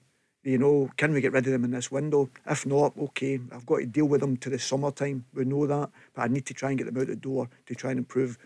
That's the way you've got to speak, unfortunately. But no, as a manager, it's very, very difficult. Both of us have been there, how difficult it is at times when you've not won a game at football. But that's when you've got to keep your counsel at times, especially the media. You can say to the board not what you're thinking, and the players will already know who you're talking about anyway. But that's better kept indoors. Who's going to come third? Probably Hearts. Can anyone catch them? Can Aberdeen? Hearts 100%. Sure, it's going to be, isn't it? And there's a gulf between them and everybody else. And who's going to come first? Peter, you've already said Celtic. Yes. And Rangers second. Barry, you don't think that will change, but it could. I mean, we've spoken about it earlier on. It's going to be tough. I said that. It's going to be a tough ask. Can I honestly see Celtic losing 3 games? Plus, you've got to remember the goal difference. I didn't realise until I actually looked at it. I think it was yesterday. It's 20 plus.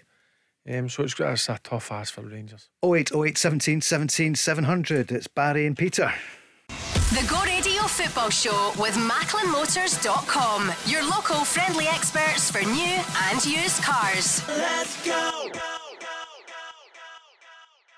Go Radio Football Show, 6:25. It's the Wednesday edition. Barry Ferguson and Peter Grant, best of the old firm here for the programme tonight. We're back tomorrow night at 5. A lot of reaction coming into the big game on Monday, 2-2 at the end. Dyson Maeda, he did well, Barry, didn't he? I know it was a mistake, Morella's, but you pinpointed it right away. What about Maeda, the way he took it? Yeah, listen, he sussed out the square pass. It was a blind pass for Morelos, a poor pass, let's be honest, a lazy pass. And listen, he's caught it. Obviously, I thought he took a strong touch, and that's where I think Tavernier could have come in. He's trying to obviously lay it back. Sometimes just clear it, row Z, and then listen, get yourself back in and make sure you're solid and compact. But listen, he's showed great pace, and you're one-on-one with Griggsy. That's one of Griggsy's strong points. He spreads himself, he makes himself really big. But listen, it's a good finish. And then Celtic, as I said, after that, for about 20 minutes or so, were really dominant, and that's the stage where I was really worrying. And Rangers had to make sure that they didn't concede, and then gradually Rangers became stronger and came into the game. I thought Maeda had done it really well. I thought he played really well in that first 20-25 minutes. He was terrorising Tavernier down the side a couple of times. He's knocked the ball by him, and if you remember, he put the great ball in.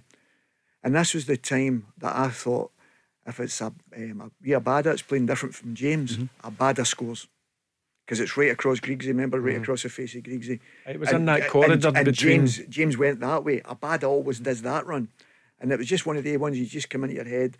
because he'd played against the Barisic and that's before, and that was the thing I was saying. I thought that was a surprising one, that Abada had always given Barisic a tough time, and I just thought when that ball came, I'm thinking, and it's always hindsight, I thought that was an opportunity that Abada would have been there to score, because as I say, Maeda was playing fantastically well in that period. Because I said in the first 20 minutes, Tavernier had to get close to him. I thought he was getting a guy with genuine pace that will rip you if you give him a yard or two. And that's what he was doing. He gave Tavernier a tough first 20 minutes. But after that, I think Tavernier got closer and forced him back away. And that's what you've got to do against a player like Maeda, because he's clearly got confidence after that strike at Easter Road. As well. A brilliant finish, and then another good finish. So his confidence is going to be sky high. And I thought after the 20-minute initial period, I thought Tavernier then get close to him. And you know what happened in 20 minutes? Greg Taylor went off. It was a gamble probably playing him, Peter, but it just shows you how improved Greg Taylor is and what an integral part of the Celtic team he is. Yes, well, he gives you that balance, as I said to you. He knows the role really well, because it's playing it slightly different. You can see the problems that Kieran's having down Shevchenko.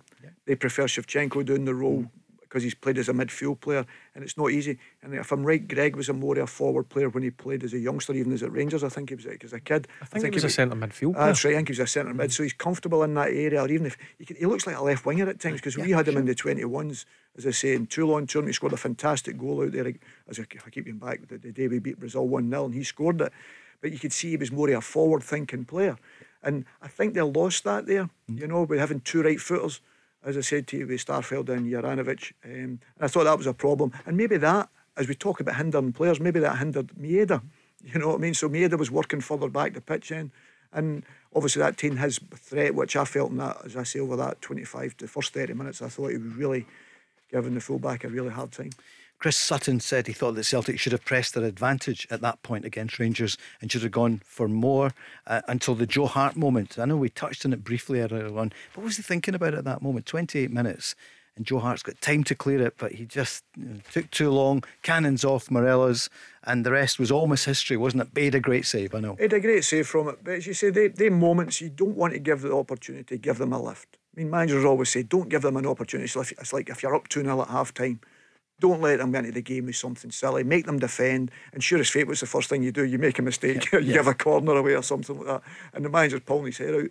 And it happens constantly. And players do that. But to be fair, Joe, he reacted exceptionally well. But it did galvanise the Rangers support. And they had two opportunities, as you say, Morella's header, the two headers just not long after it. Two big headers. Hit the target. Yeah, that's it's two big chances. I thought one of them was a free kick, to be fair. I thought it was a push in the back. That'd have been interesting. That'd have been a call and a half. Because then it had to go to VAR, because it did look as if he's pushed on the back before he gets the header in, but nobody called it because obviously it gets by the post. But it'd been an interesting one if that had been another one for VAR to make a decision on. And that's when Rangers were coming into it, Barry, wasn't it? That moment seemed to change, and the 50,000 suddenly thought this could be game on. Yeah, I mean, you just heard the roar, obviously, when Joe. But that's the way that Postecoglou wants his goalkeeper to do. He wants them to take risks, and Joe took too much of a risk. Obviously, Rangers get the attempt for Ryan Kent. To be fair to Joe, he has a brilliant fingertip save onto the post, and then Sakala's coming in, and I think it's Starfelt makes a brilliant block. But after that, obviously, the place erupts, and then you feed off that sort of energy, and I think that gave the Rangers players an injection of energy, and then I thought for them they started to at least then compete with Celtic, certainly in the first half, and in the second half I thought Rangers were really good, and they were dominant for about half an hour. Ryan Kent goal, 47 minutes, and that's massive. 2 minutes into the second half and Rangers equalise. Well, as a manager, that's the ideal start. You want to come out and obviously start on the front foot, and it's a brilliant strike from Ryan Kent, and we spoke about it earlier in the show. You want to see more of that from Ryan Kent, because he certainly got the ability to do it, and again, sometimes as a wide player he goes and beats the full-back, and then he wants to beat him again, but he's only one thought in his mind: first touch inside, and then he hits an unbelievable shot that Joe Hart's got no chance. And then the penalty, Tavernier took it well. We talked about it earlier on. Peter, you're not so sure about it. John Hartson and Barry both thought, looking at it again, it's a penalty. Tavernier, his 9th goal, league goal of the season. Fantastic penalty kick. A lot of pressure on him, but a fantastic. As I said on commentary, 2 goalkeepers wouldn't have saved it, And I think great credit to him, because people think penalty kicks are easy and people say they don't count as goals. And that's why I'm saying I get back to the World Cup final and I'm saying, did Mbappe get 4 goals? Because people forget that he scored in the penalty shootout. There's such pressure on. If he misses it, it costs them. You know what I mean? So it should count it as a goal. But as I say, it was a fantastic penalty kick, and as they say, he's done that constantly. But yet again, I could say, why is Starfelt going to ground? Sure. That's the big question you're asking about anything else. And then it puts Celtic right on the back foot. And as I say, we'll come away with it delighted to win the point, because that's exactly what we did. What did you feel at that moment then? Were you worried? Yeah, because Rangers continued to play well and Celtic weren't really creating anything. I think Barry said there, Alan McGregor never really had much to do, and neither did Joe, to be fair. But as I say, Alan never had a lot to do, and you think that's when Celtic are going to up it, and they just didn't. And I agree with the manager. I was thinking that during the game, even when they were on top, there was a couple of times they went for switches of play when it was a 10-yard pass it was on, and they gave the ball away cheaply.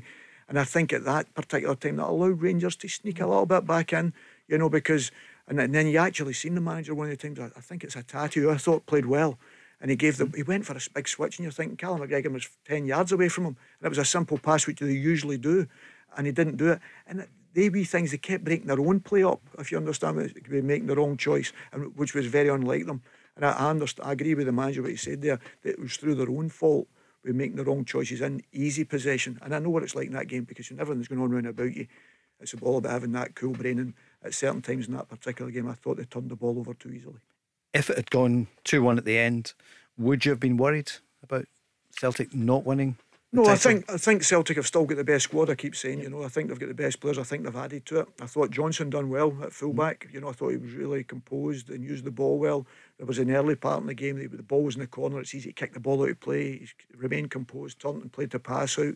But he defended well. He looks a good physical size for a fullback as well. So he's quite tall, isn't he, for a fullback? Yeah, but I thought he handled it really well. And it's not an easy place to make your debut. That's for sure. As you did, same as you. Yeah, that's right. Yeah. But as I say, it's not an easy place to go. And he done fantastically well. So it was a tough game for him, top baptism, but I thought he came through it very well. And the subs for both of you, looking at Celtic, just looking back at the notes there, Jota and Giakoumakis for Maeda and Hatate. Were you surprised he didn't take off Furuhashi, Kyogo, at that point? I mean, history shows that it was the right decision to keep him on, but did you think he might have come off?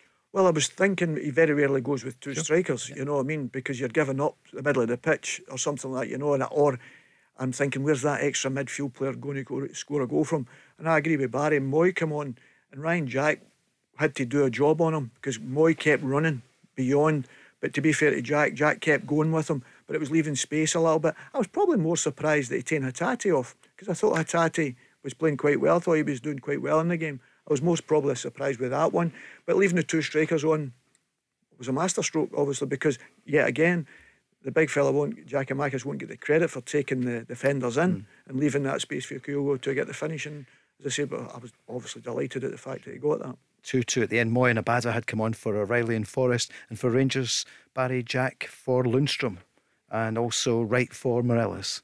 Yeah, the Lundstrom one was affected Rangers, because I thought Lundstrom was good in the game, but we know he's been carrying this rib injury. I can't remember what game it was. It was, I think, 2 or 3 games ago that he got a fair dunt in the ribs, and if you've got bruised ribs, they'll linger for weeks and weeks. So that was a body blow for Lundstrom to come off, because I think Jack would have come on anyway to go in with Lundstrom and Kamara. I thought he would have took one of the forward players off and made it more compact in the middle of the pitch. But obviously that was a sucker punch for Rangers, Lundstrom having to come off. And James Sands for Tillman. If you could replay it, would you change?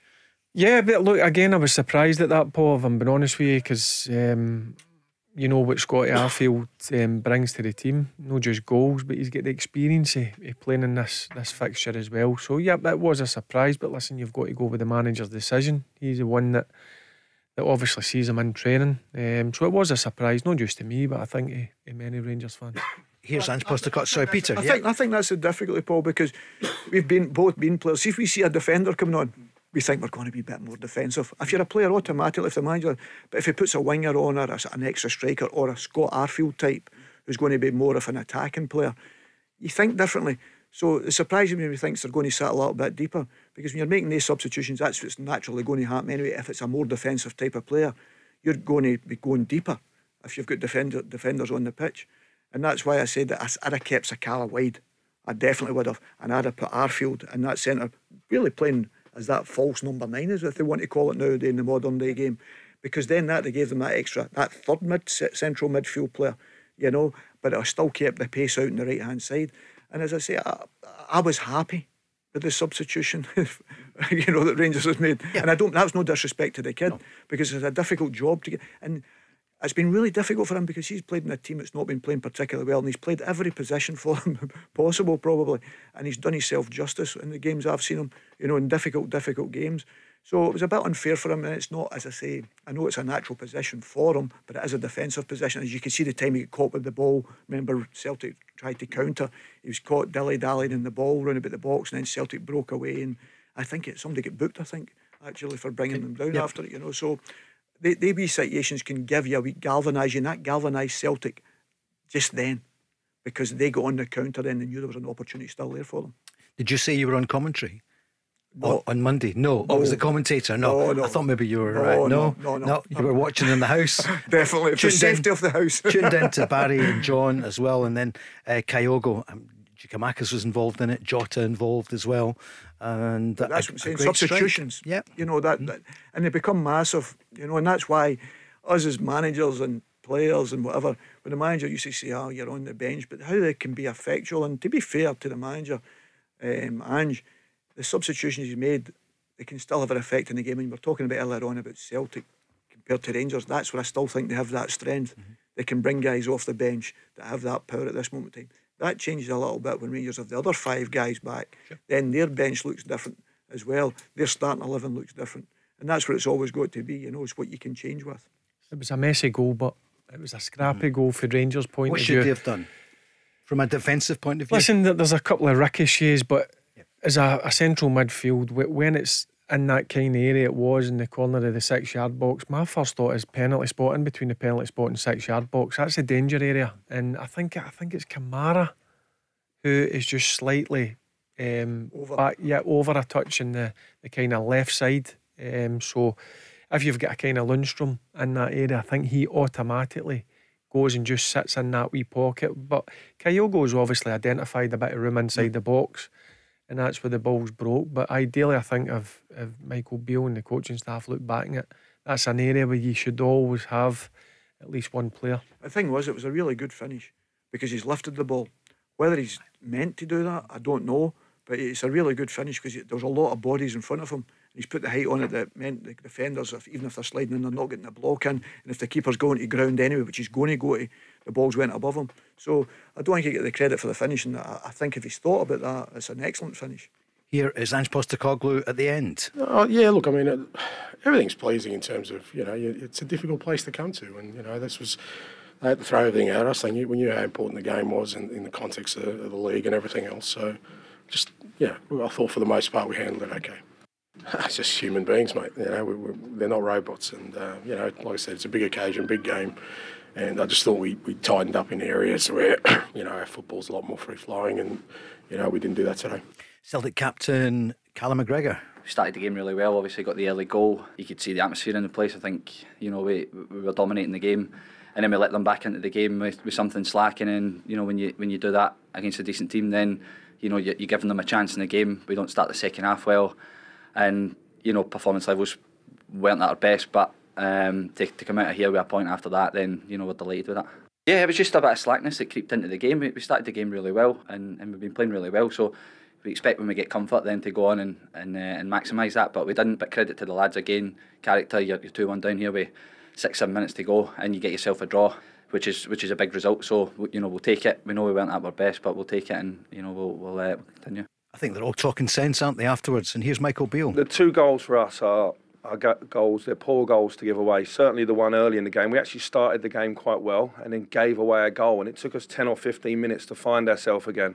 I thought we did. I didn't really want the half-time whistle. We had 2 big chances with Alfredo with headers. Ryan Kent hits the post and you're thinking at half-time we need to show a little bit more belief.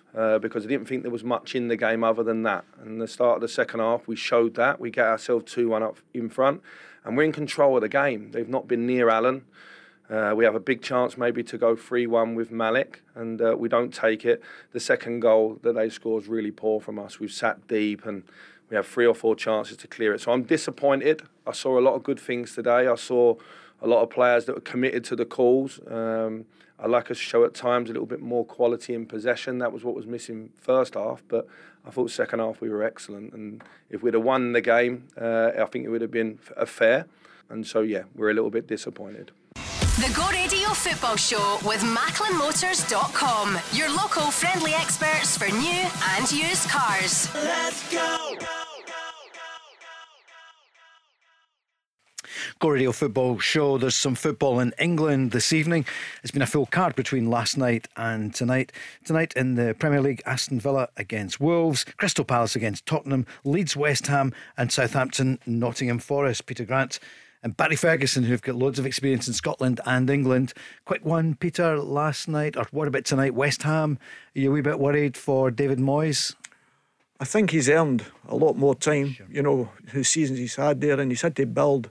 This is the second time that obviously David's been there, and he's had to build. And they were magnificent last year, way above where anybody expected him to be. And I know you're judged constantly, and we keep saying it, what is success? You know, if David would have finished 15 last year, doing well and battling away, and then he gets to maybe 11th this year, everybody's saying how good a job you're doing. Exactly, and that's a difficulty you have, Paul, unfortunately. But unfortunately nowadays, it doesn't matter. You know, you've got to win constantly. People are not interested even how you play now. It's just about winning. And that's something that I've learned as well. You have to win while you're trying to do things. It's relentless, isn't it? One of your old clubs, Fulham, though. And Mitrovic, the scorer last night against Leicester. Yeah.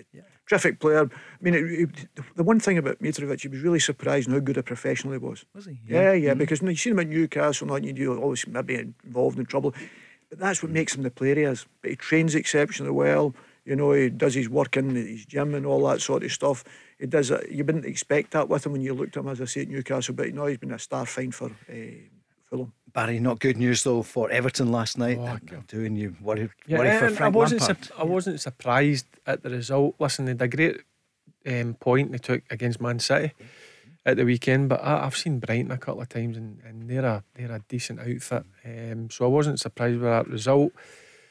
But in terms of Everton, I was watching Sky Sports today. I think it was Toffee's TV or Toffee's podcast. The two guys that were TV. not solely laying the blame on Frank Lampard. Listen, results do lie on the manager's shoulders, but they were given a bit to the owner. There's not been a lot of investment over the past season or two. So that's a club that I think's got a real chance of getting relegated. Because it's a brilliant club. They're building an unbelievable stadium as well, but they're in real trouble, I think, Everton. Man United a win last night 3-0. Sorry, Peter, to jump in. But Paul, you're looking at that with Everton. You know, and you'd Sean Dyche, and I've not been disrespectful to Frank. Frank will want to play and have his teams playing and whatever. Everton weren't that type of team. If you go back to their successful teams, you know, Gary Stephen, Trevor Stephen, Andy Gray, Graham Sharp, crosses, physical. You know, some supporters want that physicality. So if that's what they're built up and that's what their club more of, Birmingham were like the fighting club compared to Villa, weren't they? That's funny you're saying that, because the guys were saying that on the two. Did you see it? I saw it. They were saying they would rather see somebody slide tackling and head on the ball. Duncan Ferguson. That's what I mean. So when you're recruiting your manager, I think you've got to look at your club, what they built on. So they were built on Moyes' teams, really difficult to play against. You know, Tim Cahill and Big Fellini, you know, physical set plays, big back four. So if that's what they've been built on and that's been their success and that's what the fans like, then you've had Martinez, you know, comes in, wants to play. You've had Koeman coming in, wanting to play. It's not been successful for them. Then they bring Frank in, who taken a lot of younger players to Derby and done exceptionally well. Done it at Chelsea, brought the young players in, played exceptionally well. Then he's going to try and play in a certain style, and all of a sudden they're complaining about it. Well, you're thinking that's maybe not what the club are looking for, but you had Sean Dyche there, who is that type of manager. Well, that's what he's led to believe. That's what his teams play. So that's what they want. That's what the supporters want. They want blood and thunder. You know, so maybe that's something that they have to look at. But owners often like to get the Hollywood signing, don't they? And Frank Lampard, I mean, who doesn't love him as a player? And he was available, and he is the manager. And Arsenal drawing 0-0 with Newcastle last night. We touched on it earlier on. Your old teammate was raging last night, wasn't he? Yeah, Some of the refereeing decisions. I seen him on the touchline, a bit agitated. Getting more animated, isn't he, as he yeah, goes but higher up? To be fair to Newcastle, they come and done a job. Listen, they're wasting a bit of time, but that's just football, you know what I mean? But what a job Eddie Howe's done at Newcastle. And I'm looking at that team, and that was quite a few of their players were Steve Bruce's players, who were absolute struggling. Steve Bruce was getting absolute dog's abuse, and the difference that over a year that Eddie Howe's come in, they're sitting in the top 4, and don't be surprised if they finish in the Champions League spots. Funny old game football, isn't it? It's strange. Crazy.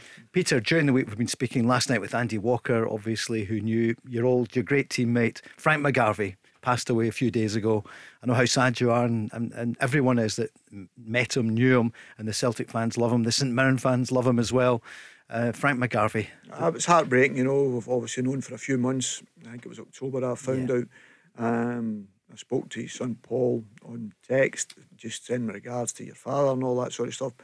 But then it just takes over, Paul, unfortunately, you know, and it's a sad loss for everyone, you know. And we say that a bit, and what a terrible time as well. I know there's no time great, but it's the first news you hear on New Year's morning. You know, you're thinking, wow, devastating for the ones he leaves behind, because people say there's no pain in the people that die, it's the pain that's left behind. You know, and that's the way everybody feels. But great memories of watching Frank, and a really, really good Celtic team with Charlie, Frank. That was a team that I was sorry when they were coming to the end. I was just getting in at that particular time. They were all in the dressing room. And what was he like in the dressing room? Funny guy, you know. I mean, he's just an unconscious comedian, is probably how I'd describe him more than anything else, you know. But that was a group of players who were very, very close together. You had Big Roy, you had Tommy, you had Frank, you had George McCluskey, people forget about it at times, Charlie Nicholas, Murdo, all them really good side. You had Danny, Big Roy, as I say, all these guys, Tom McAdam, who was fantastic, Pat Bonner. So Pat Bonner, but it was a team that I could name, because it was in that 70s, late 70s, you know. It was one of the teams you know I like to follow, and Frank was a massive part of that, you know. I mean, we remember him at St Mirren the first time, then he goes down to Liverpool, doesn't play many games because they were such a good side, and it was a fantastic piece of business that Billy McNeill made, obviously bringing Frank back to Celtic. And his last touch of the ball, it was our own Davy Provan who scored the equaliser against Dundee United, then late on, cross from Roy Aitken, and you've seen it many times, especially in recent days. Frank McGarvey's last touch of the ball, winning the cup for Celtic, and then 2 years later helping St Mirren to a Scottish Cup victory. Phenomenal. But that was the way he was. He worked his socks off. You know, he was the same player in training. People laugh. I mean, I remember him. I go back to Rapid Vienna in Vienna when I said he get kicked all over the place, you know, in the game, and he did get carried off, and Big Alan McInally come on and get sent off. I was covering it, you know, in that particular game. And that's my lasting memory. Frank getting booted all over the place in that game, and then we come back and won the game, obviously at Celtic Park, but then we had to go and play it at Old Trafford, which was outrageous. I mean, it was outrageous. That was outrageous. But there we are. But that's sorry, Frank. But Frank would never hide. He was a fantastic player, and he's a sad loss for him and his family. Frank McGarvey. Well, he's beloved. His other team, St Mirren, up against Hearts this weekend. We've got a really good card, Barry, for St Mirren. It's been a good 2022. Huge game for them. They're good at home, and they're up against a Hearts team who are, well, really on the charge. What are you thinking for this one? Well, as you said, that's been one of St Mirren's strength. They're home form, but I can't see past Hearts just now. They're obviously full of confidence. And we spoke about the man earlier on in the show, Lorne Shanklin. He's in absolute fire just now. So yeah, I think it'll be a tough one for Hearts, but I think Hearts will win it. Because St Mirren had the draw at Kilmarnock, they'll be disappointed going down to well, they might be pleased because Erhan was sent off in 7 minutes. Peter, I don't know if you saw the highlights. I never seen the highlights, Paul, but as I said, listen, any game you get away from home, you get a point. Sometimes you're happy if you're one of the teams, as long as you win your home games, and St Mirren have managed to do that at this moment in time, you know. I just think Hearts have got the strength now. I mean, Humphrey's got the third goal. I've had Stephen, he played in the same team as Matt and Mo and the team that I had at Fulham. And he comes on. He's one of your boys. Yeah, he came on and scored. He's a finisher, strong as a bull. So they're just getting stronger, Hearts, and they're getting the players back that their squad's getting stronger. They went through a period where they had a lot of injuries as well, and they've still got a few injuries. So I thought Aberdeen would have been in that position, but they've just not managed to get the results, you know. They've just not managed to get them at all for whatever reason, you know. And I think the Celtic and Rangers games hurt them bad, you know, the timings of the goals that they conceded and the way they did. You don't realise that effect that it can have on the group, you know, no matter. And I think Jim's really trying to galvanise it, and I think he spoke very well about it. He's been honest, you know, and he's appraisal of the game the other day. Yeah, but, you know, but it's a game you've got to try and win at home. If you're playing Ross County at home, you're thinking it's a game. Yeah, you've just got to try and win. You know, and that just, you go through these spells. We've all been there. Barry will have been there. I've been there. I know how difficult it is.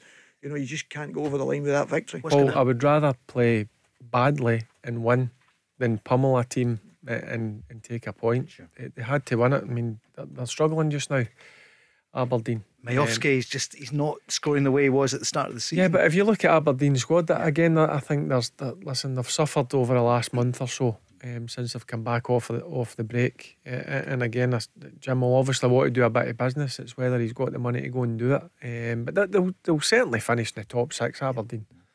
Well, they beat St Johnstone at the weekend. Barry, you'll be on again on Friday, so we can talk about it. Peter, what do you think? A tough game. Yeah. You know, St Johnstone have obviously galvanised for last season, obviously, and I think they've had some really good results that we spoke about before. I think Nicky Clark had been a good signing for them, you know, and he's brought the best out in the rest of the group. Stevie May. So they know they'll be in a game. You know, it becomes a massive game for them because you know, when you're St Johnstone, you're thinking, well, you know, it's going to be difficult. But when you've just drawn at home to Ross County, who are at the bottom of the league, there's a lot of expectation going on now. And as I say, I think Jim's handled it really well, the criticism and that, and he's been open and honest. But he needs a result, you know, like us all do. We always need a result, and because the longer you go without that result, the pressure becomes harder and harder and harder all the time. Yeah, I like what he's doing, but he's deflecting it. He's deflecting it to himself. Yeah, absolutely. He's taking the pressure off the players because, listen, the players are not performing good enough. So that's good management for Jim Goodwin. Ross County up against Livingston as well. We'll talk about that with you, Barry, on Friday. Motherwell against Hibs on Sunday, and Dundee United Rangers. Peter, for Motherwell, they're also going down the table, going the wrong way. Everyone... Yeah, but it's a big game for Hibs. Yeah, because yet again they'll take a big support through with them, an expectation, and it's a sort of game that they have to win, especially after when you lose against your rivals. You know, you have to put in a performance, and it'll be interesting to see how the players react. What the changes the manager makes, obviously, if he makes any changes, you know, what expectations he's got after the criticism he's given the group. But Motherwell also need the win. Yeah, but as I say, it's difficult because I think Stevie Hamill's done a really good job. You know, I think it's been difficult for him, you know, at times. And listen, we know the expectation. I think there's a much bigger expectation of where Hibs should be than where Motherwell should be. But I think Stevie's done well enough there, and I just think, again, I've not seen enough of their games. A couple of games I did see, I thought they played really well in. But they have got performances in them. And the big two, well, Celtic play on Saturday against Kilmarnock. Peter? Derek will always make it tough for you. You know, they always makes it hard for you. You have to fight for everything you get in that particular game. But again, Paul, I just see Celtic being too strong. You know, I just feel that's the way they are. They've got a squad there. They didn't play particularly well on Monday. And I just think there's another performance in there that'll get another big result. And he'll make some changes probably, Barry, for the game at home, Celtic against Kilmarnock. Yeah, but he always does. Yeah. In terms of Postecoglou, he'll freshen it up a bit. But listen, I can't see past Celtic at home. As Granty just mentioned, there's the only game plan Kilmarnock can have is to go there and sit deep and try and frustrate them. But I think Celtic will have the quality to open them up. And psychologically, does that make it even harder, or is that just paper talk? If Celtic are 12 points clear of Rangers when Rangers go in against Dundee United on Sunday, it's the things you've got to deal with. Before Rangers were playing, before Celtic, they narrowed it. Yep. That's what you've got to adjust, Paul, and you've got to just focus on making sure you do what you can do best, and that's get 3 points. But it does disappoint your supporters. If Celtic win, the Rangers fans will be flat, and if Celtic lose, the Rangers fans will be buzzing. And that's the way it is. There's no use hiding away from that. I've been there, I know what it's like, so I've tasted it myself. What's your scoreline, do you think? Dundee United against Rangers? Rangers 2-0. Rangers 2-0. You almost whispered that there, Peter. Peter, will you be back next week with us? I'm asked, I'd be delighted. Oh, I'm sure you're asked, of course you are. Barry, you'll be back on Friday. You know who's back in here tomorrow night? Stephen McGinn and Craig Moore. Do you remember that name? We haven't seen him for weeks. He's been down under. But the big man is back tomorrow night, so it's those what two tomorrow evening. You, Paul? Yeah, well, Barry, thanks so much. He doesn't go by private jet. Thanks to everyone who called in and everyone on the socials. We're back tomorrow night at 5. Stephen McGinn and Craig Moore. Zoe Kelly is up next. The Go Radio Football Show with MacklinMotors.com. Your local friendly experts for new and used cars. Let's go! There's a new name for Toyota in Lanarkshire. From one of the UK's biggest names in motor retail. Macklin Motors Toyota is now open in Hamilton. We're bringing you everything Toyota backed by first-class service. So come and view the stunning new Toyota range, all with up to 10 years warranty. Including the Aygo Cross and the new Yaris Cross compact SUV. See our great choice of approved used Toyotas. Our formidable range of commercial vehicles, including the Hilux. Get expert servicing from our manufacturer-trained technicians. And specialist advice from our Motability team. Macklin Motors Toyota is open now at Whistlebury Road, Hamilton.